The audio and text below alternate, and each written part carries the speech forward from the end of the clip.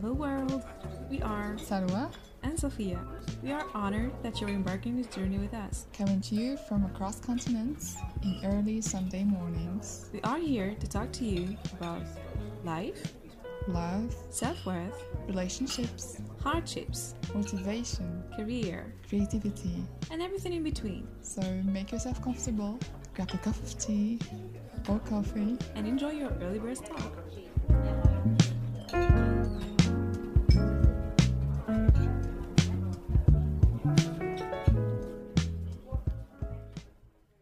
Hi girls! Hello.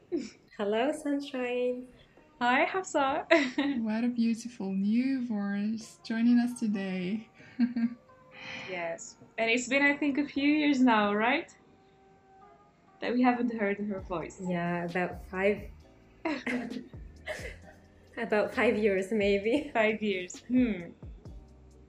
How are you, Hafsa? I'm good, thank you. How are you girls? We're doing great. Alhamdulillah. We're good. It's great. We're doing great, and it's great to see you and to have you here. Thanks for accepting our invitation. It's really our delight to have you.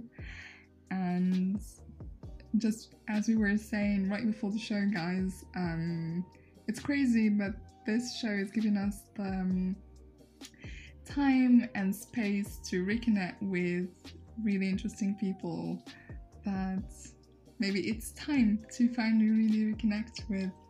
And so yeah, Hafsa, thank you for joining us. Thank you very much for having me. It's an honor, and thank you for setting the space and to share with me your home and giving me the opportunity to share my story. Thank you very much. It's our pleasure. And yeah, so you guys cannot wait to learn about her story. Today we have a really special life path to share with you as of Hafsa's life path up till now. Across the world, across cultures, everything that we are trying to bring in is kind of already embodied in your own experience. So without further ado, let's just jump right into it. And would you please just maybe present yourself shortly and briefly to our listeners and ones maybe who don't know who is Hafsa Shan? Thank you very much. So I'm Hafsa, known as Hafsa Chan. Raised in Casablanca and adopted by Rabat. I'm an exhibition designer. With a double background from architecture and human sciences. And I'm currently based in Tokyo, Japan, where I'm doing my PhD in community design, while I'm working as an intercultural communicator, conducting projects between Japan and Morocco mainly. Great stuff, mashallah. So we knew you, Sophia and I, back in university years. I honestly knew you from very far. For me, Hafsa Shan is that sunny, shiny, and smiley face I see doing workshops and handling origami papers and holding up something called Nipponia. Maybe Sophia knows you a little bit more and can talk a little bit more better about this experience. I knew Hafsa university years as well. I think we knew her at the same time, but I was more interested in the cultural thing. Like, I needed to discover new things. And at some point, like, the club was so popular that if you're in first year and you haven't gone and attended any of the activities, you're just like, you have no social life. Like, you have at least to go to Nipponia. I owe her many things. She has taught me how to work with origami, of course, and also how to wear a yukata. And I was really happy and excited like a child when I helped the first person to wear yukata, and I was like, yeah, I can do it. And later on, she will invite me to be part of to organize with her a few events. Actually, I was the one who is who is benefiting from them, because the one of them we went and we've attended an Aikido show, and that's how I started my Aikido journey as well. So Hafsa has been present in so many levels in my life, although far. But she's that sunshine, if you see her like in the corridors or something, just like it's a happy day, which is great. Yeah, that's the souvenir I have of you, Hafsa, anyways. So all this experience talks a lot about Japan and the Nippon word. So why Japan? Tell us, why is that? So Japan is the question, and probably the toughest that I usually have. And usually when I get this question, I'm like, how much time do you have? So that I can share with you my story. But in short, it's like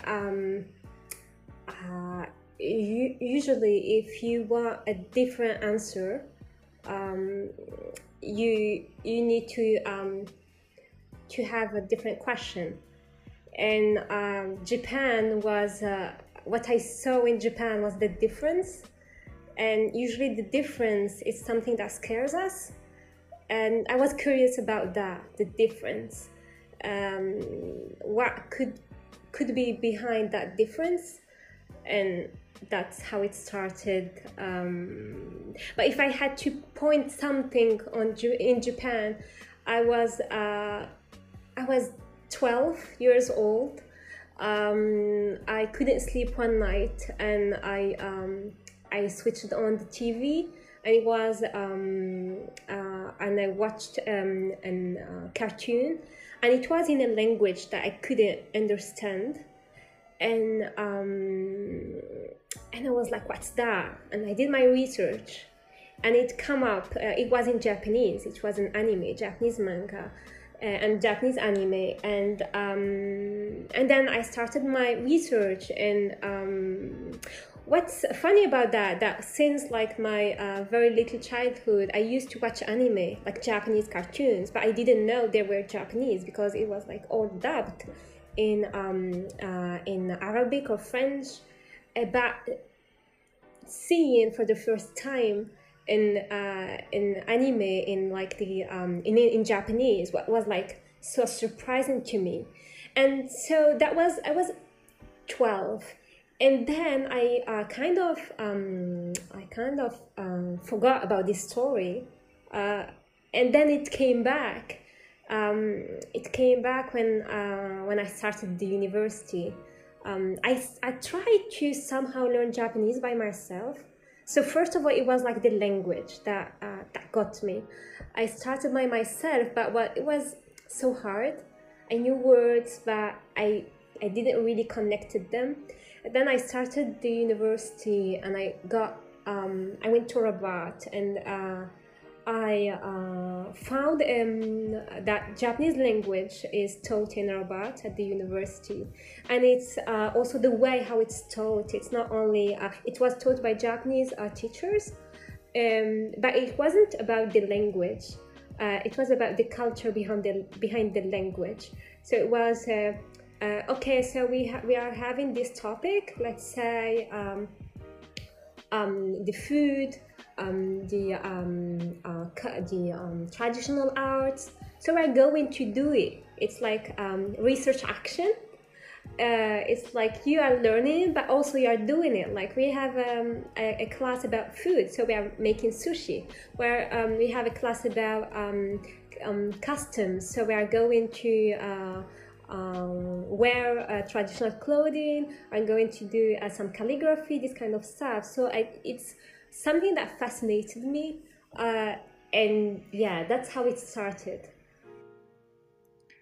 That's amazing. I have a little confession. Two things. First one, when I was in high school, I have this kind of curiosity, because when you talk, I feel like it's a big curiosity, and that's what what was driving you to discover the culture and the language, since the language is the vehicle of the culture, and something similar but in a smaller scale obviously happened to me when I was in high school, and it was mainly thanks to or due to Khawatir, you know that show, obviously by Ahmed Shaqiri. And the idea that somewhere in this planet people lived actually that way really got me hyped. And I remember during that summer I started taking Japanese classes on my own on nhkword.com.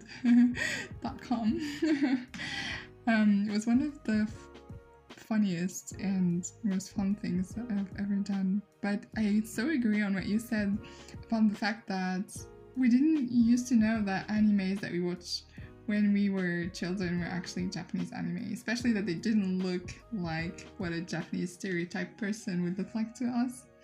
So part of that, yeah. And up till today, it's still one of my favorite things about Japanese culture. Let's just not start talking about Ghibli movies again, because we do talk about them a lot, Safia and I. So NHK is a very good way to. I do appreciate the way they present culture, like the language and also the culture. I appreciate it. That's true. Like something about Japanese culture that they are like, for me, the first time like I had my first experience with Japan or Japanese was through a Japanese person. She came to my great-grandparents' house, like really high on the mountains, like in one of the remote areas in Morocco. And she was studying the people, she was studying their habits and so on. And there is something incredible about them. Like you cannot just meet them and that's it. They will give you something about their culture. So what she gave me actually was she showed me how to make origami for a pot, and she made a few for me. And then she decided to share her food with me, and she was like, by the way, she spoke Amazigh, okay? And I didn't speak Amazigh. So I was talking to her in English. I think I was 8 or 9. So I was like, I don't speak Amazigh, I speak English. Which was awkward, how that person coming from a different continent, like so far, spoke my great-grandparents' language, but I didn't while I was living there. So I think that whenever you meet Japanese people, there is some deep discovery that you make about either yourself or about their culture or anything. So we can, both of us, me and Silo, can understand why Japan, because we've had almost similar experiences. Yeah, totally. On a very light-hearted way, I would say, of course, obviously. But yeah, that would be more a question for our audience now. And of course, we're very intrigued to know why for you it was that. But clearly it took a lot of time, a lot of your spare time, since you were studying that. You were also holding the Nipponia, the club we were talking about, so the Japanese club, with all the activities you did and you managed.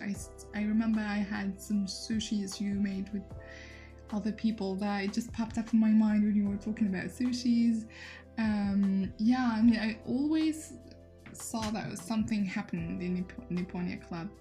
So tell us about your experience managing your free time activities and how the idea of Nipponia in itself kind of...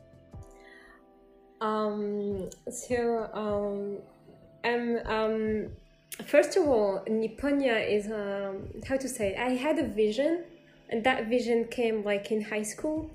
But at that time, I didn't, so my family and parents, they were like, you need to focus to get your baccalaureate. And, but I had that vision, and I was interested to do something about culture, Japanese culture specifically. And when I went to university and I found that environment, there is Japanese classes, there is a community interested by Japanese culture, and I was like, I want to do something out of it. And the other thing is, when you arrive to a new environment, or when you are in a situation, and that environment is like kind of different from what you are used to. I'm talking about the university, and you don't feel like belonging. It's like you have many choices, or at least three. It's like either you find a way to fit in, or you leave, or, and it's my way, you create a new space, or like you I'm not leaving, I'm here, and it's how I am, and so I'm going to create a space, and Nipponia was that space. And it was a kind of a home away from home, a home for like newcomers, like as you said, like first year at the uni, or like people who just come in and they are still wondering what they want to see, what they want to do. And so for me, Nipponia is a home, is a family, before first of all, and then, and within that space, that safe space that we have created, we are going to do what we like the most, and it was mainly a way to be ourselves, like the true selves, and to reconnect with our inner child, like to nurture our soul kids. And so that's how it started. I was like so that's how it started. I was like, okay, let's have this space. And the common thing between the people who were at Nipponia is like they were interested, yes, by Japanese culture, but we had a lot of members who weren't interested by Japanese culture, but they wanted a safe place where they can be themselves. And so we had like every week a weekly workshop where we learn, where we exchange, and sometimes it's not even about Japanese culture, we just have a cafe and we talk about like, our lives. It was the closest thing to therapy, and as like the questions that Hafsa would ask you during the workshop are very particular. I remember we were working with Valentine cards, and we've made a few of them, and then she was like, you made a heart. To whom are you giving this heart? Tell me.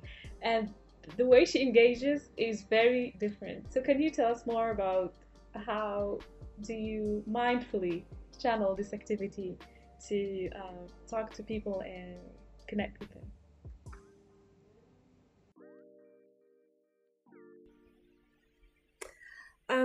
So one of the things that I was working to change, or a kind of awareness I wanted to raise, is about like, usually when you talk about Japan, it's like, oh, Japan, sushi, manga, and it's all about the pop culture. That's all what Japan is about. And I was like, no, Japan is not only that. It's, yes, yeah, definitely, it's a part of Japanese culture, but there is much more. And so I wanted to share the aspects of Japan, so mainly by doing activities that usually are not well known by the general public. It was mainly like cultural art, like origami. And again, for me, culture or Nipponia was a tool to share or to connect with people. And for example, origami is the art of folding paper, and it's, yes, I can show you how to make an origami, and that's it. But it's for me, it's like way more interesting to have a conversation while we are doing that origami, to have like then you are doing this origami, but then can you teach it to someone else? If you are connected with that while you are doing origami, something spoke to you, touched you, then you are going to either give it as a gift, either showing someone else how to make it. So I was interested by this, the way of spreading and spreading how to say that, spreading a culture or spreading a know-how that you can't say that. Usually I'm like, oh, I don't know how to make origami. I can't do that. But have you tried? Just to bring you to be curious enough to try a new thing. It's not about origami on itself. It just invite you to try a new thing. I would say that's all what it was about, and to just think about it and just try it. It's not. It doesn't engage to anything more. Going through such mindful exercise and at the same time putting yourself in vulnerable situation, after all, since you're talking about creating a platform for expressing yourself and everybody else, with vulnerable being for me a very positive thing. What was the most thing you learned about yourself? So I'm an introvert person and very shy. Usually I don't speak up for myself, but being the leader of Nipponia, I had to speak up. So I won't speak for myself, but I will speak for my family. So that's what. So that the best thing that happened, or what Nipponia brought me, is like to speak up, to be the voice of the people who doesn't have a voice. And Nipponia was very hard to implement at the university. It was me against a bunch of like administrative staff that I wasn't allowed to do this or not that. And it was a lot of like kind of fighting for every event, for every... so that was this thing that to give me confidence to speak up. I can confirm it. That's true. Like generally, Hafsa, like if we are having an event or something, she's this quiet person. You wouldn't even think that she's the president of the club, but she's like so quiet in her corner. But whenever there's a logistical thing or that there's something that we need to reclaim or whatever, she's the one in front. And it's very fascinating how something that you did in your free time, spare time, has not only shaped your personality, but is now part of a big part of what you're doing. Um, so, like, tell us about how do you spend like your spare time, like your active resting. Our last episode was about it. We'd love to know how did you learn like these skills, and if it is possible, you can just walk us through an ordinary day of your free time. What would you do? Okay, so usually for my free time, or I write a lot. Usually I need like 3 hours before interacting with anyone. I need the 3 hours to wake up, do my meditation, do my exercise, write, read, and then I can interact with someone. And no social media, especially in the morning. I don't use them before noon. And then I need to do something to share something. It's important for me. Sharing is caring. And it could be a thought, it could be and it goes through origami. Origami became like a kind of my language because origami is like folding paper, and to make a paper you need to choose that paper. Which shapes are you gonna make? And then okay, so I made that. And while you are making this shape, again, it's not about the end, the shape, but the process on itself. What am I thinking about? And it's like kind of meditation on itself and therapy. And once I made that shape, I want to offer it to someone so that it's like it have like more meaning. So what usually I do is like I write one postcard a day And usually I have in my postcard, I send an origami with my postcard. So I have like mainly one postcard and one origami that I send to someone else. And then what is amazing about it, like I have the experience, my personal experience doing it. And then when I send it and the person receives it, and they are reading or telling me how they felt when they received that message, and I'm like, again, it's kind of, they're happy, but also myself, it comes back to me, like the good vibes. So yeah, usually that's it. And after that, again, before sleeping in the night, I again need 3 hours completely disconnected. Could be like spending time with in the grass, like with nature. Usually I love to walk under like the moon and seeing stars, and meditating again, and talking to my cat or something like that. So usually when my rest time, I spend a lot of time with myself, because my daily life, I'm interacting with a lot of people, and I learned it in the hard way. It's like when you don't respect your nature, when you don't recharge, you can, at some point you just can't give anymore. So when I started learning about that, and I'm taking like long rest time so that I can come back refueled. Totally. I was gonna say at some point it became your love language. It reminded me, and that's exactly what you were explaining right afterwards. It's beautiful. How many hours did you need before this talk? I 1 hour. I took 1 hour. I did yoga, meditation. I write a bit, and it took 1 hour. Okay, that's really nice.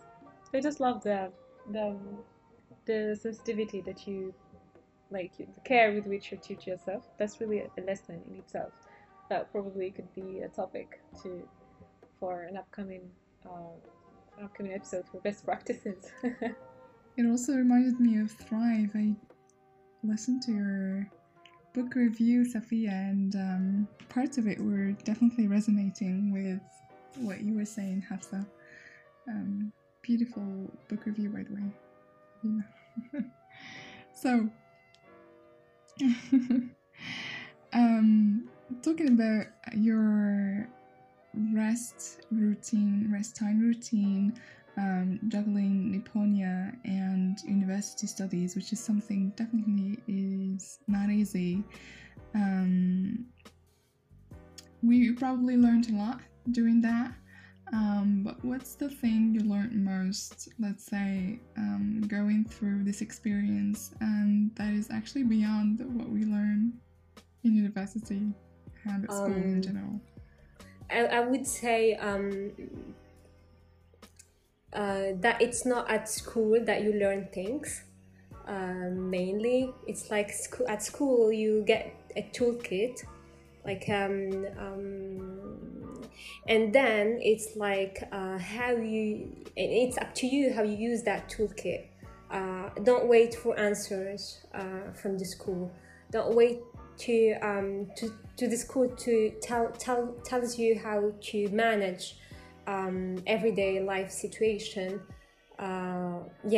Take toolkit and dare to try, and could be like a project, something that you like, and dare to try. And also another thing is like I've been to like during this school, I believed to all my studies that I wasn't creative. Believing that creativity is like knowing how to draw beautiful things, and so I believed that I wasn't creative. And then, while reading books, while watching or listening to podcasts, I discovered after, I don't know, 6 years or something, that creativity is not only one way. You can be creative while speaking. You can be creative. For example, for me, origami is a kind of creativity. You can be creative how you treat people. Can be creative. So it's it's not one way. There is no one way to be creative.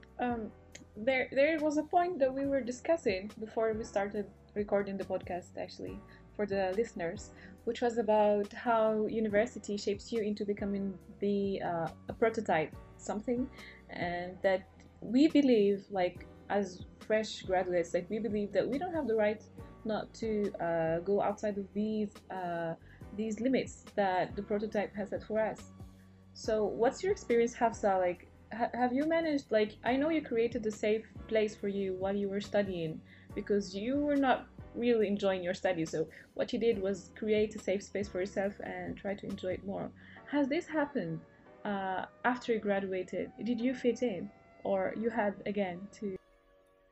Yeah, I would say that something that I struggled with, that I thought that there is something wrong about me, that why I can't just do so I graduated, why can't I just work with my diploma?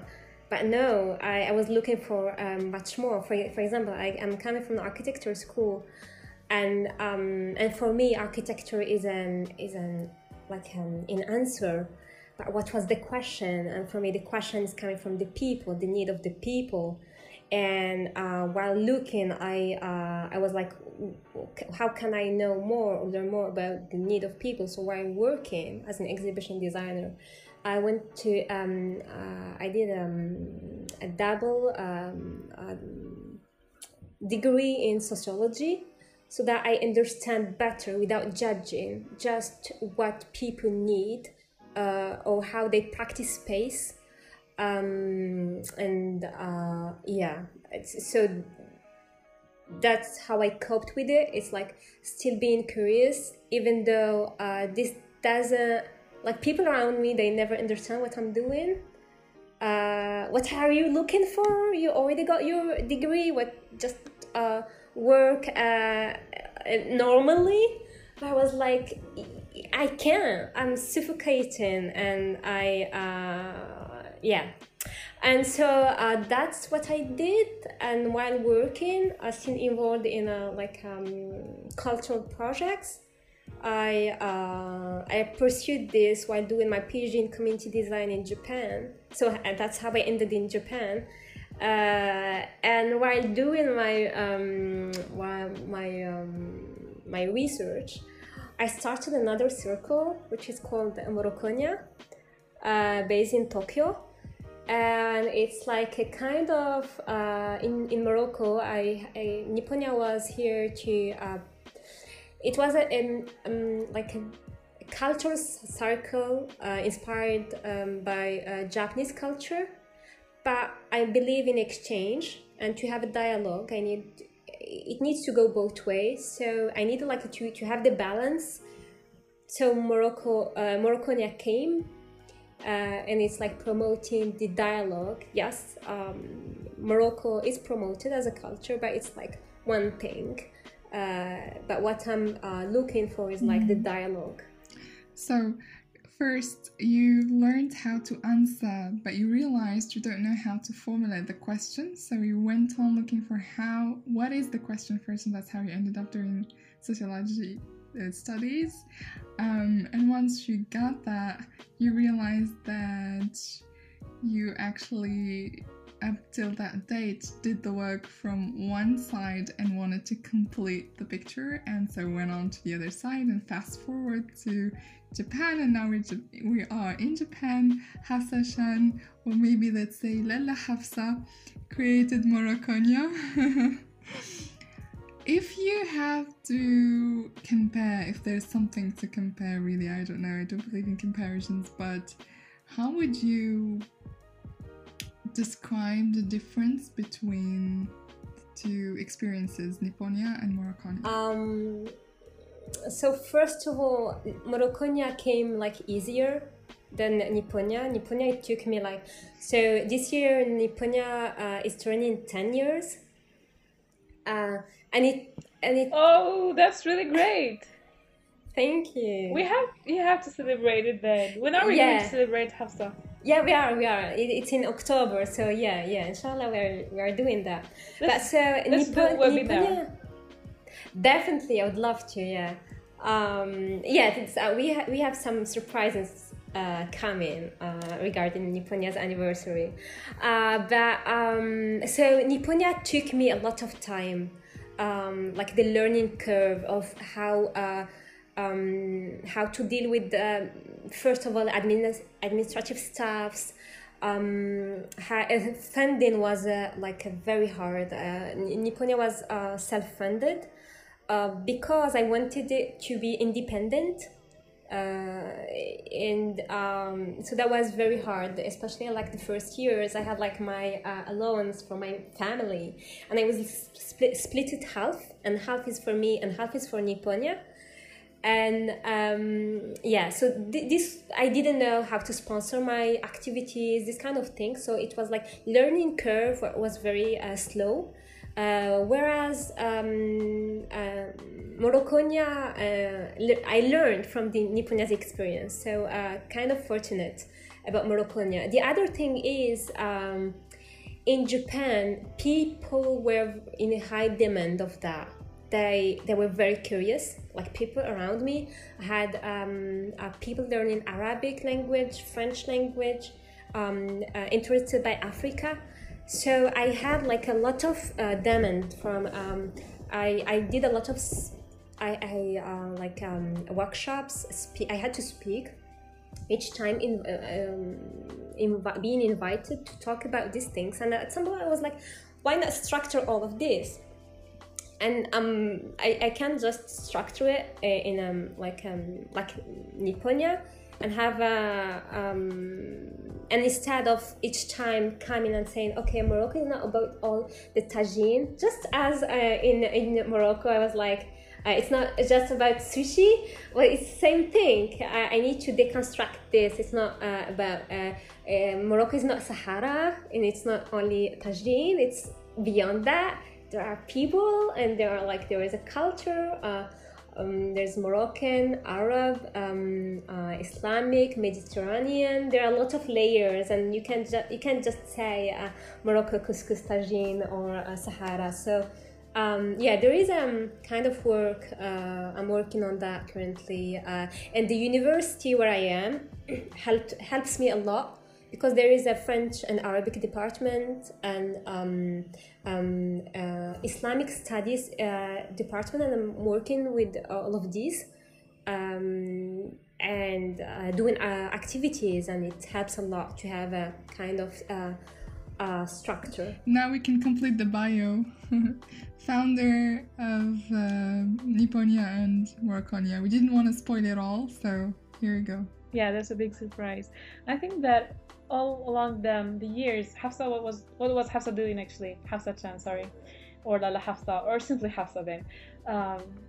That we had she was doing some sort of bridging between two cultures, and she was developing her own cultural awareness, which is key in today's world. Like, you have to know how to communicate about your own values, how to be open to others, go beyond the difference, learn that difference, and learn how to foster it. Like, it's not a problem that we are different. In fact, it's really a richness if we are different. So Hafsa, like, have you I think that all of you said was cultural awareness, basically. In your work today, how did the Nipponia Morocconia, did it help you, like, apart from founding your own club again in Japan, on a professional level? Yeah, definitely. In a way that so while doing all these activities, it was I was considering it as a hobby at the beginning, but I was like very passionate about it, and I accumulated an experience of like 10 years. And it's like more than a hobby. Like the time expertise, the people, institutions that I worked with, like Japanese embassy, foundations, that at some point I was like, everybody sees it, but not me, that I'm an expert on that field, which is intercultural communication, named on in Japan, and like the communication, intercultural communication between Japan and Morocco, namely. So definitely yes, it took me a lot of time to acknowledge it for myself, but definitely yes, that's what one of my jobs currently, as an acting as an intercultural communicator, in institutional level, but also like in and organizing independent events, as in working with like universities and schools. So definitely that's what I'm doing now as in a professional way. Right. So you're still creating your own safe space. Sorry, Salwa. No, it's okay. We're gonna say about almost the same thing. I was gonna say it's like a cultural ambassador.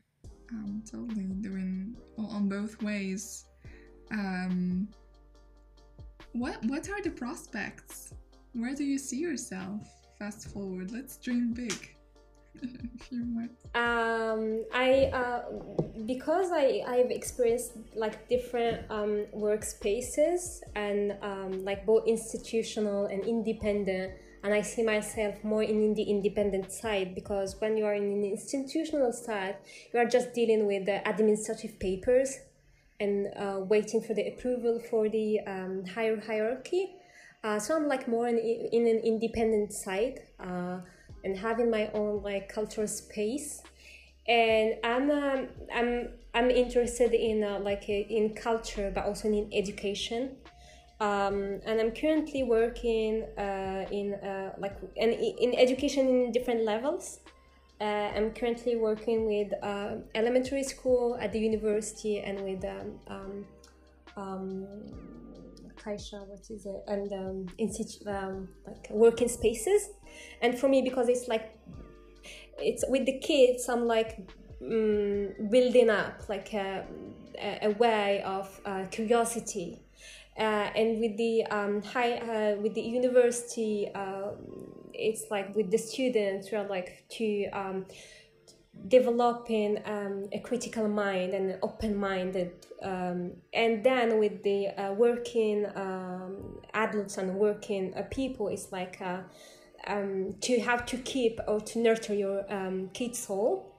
And so it's like I like to imagine myself to have like a official structure, keeping working at different scales or levels, so that I have like short-term goals and also long-term goals, to build a culture where interculture is a normal way, or is the way to bring awareness about like we may seem different, but we are all one. We are humans, and yeah, that's my main goal. You just remind me of Maya Angelou. Yeah, Maya Angelou has, I think she has this saying, I can't remember it like in accurate words anyway. So she's like, behind the face of a stranger is a friend.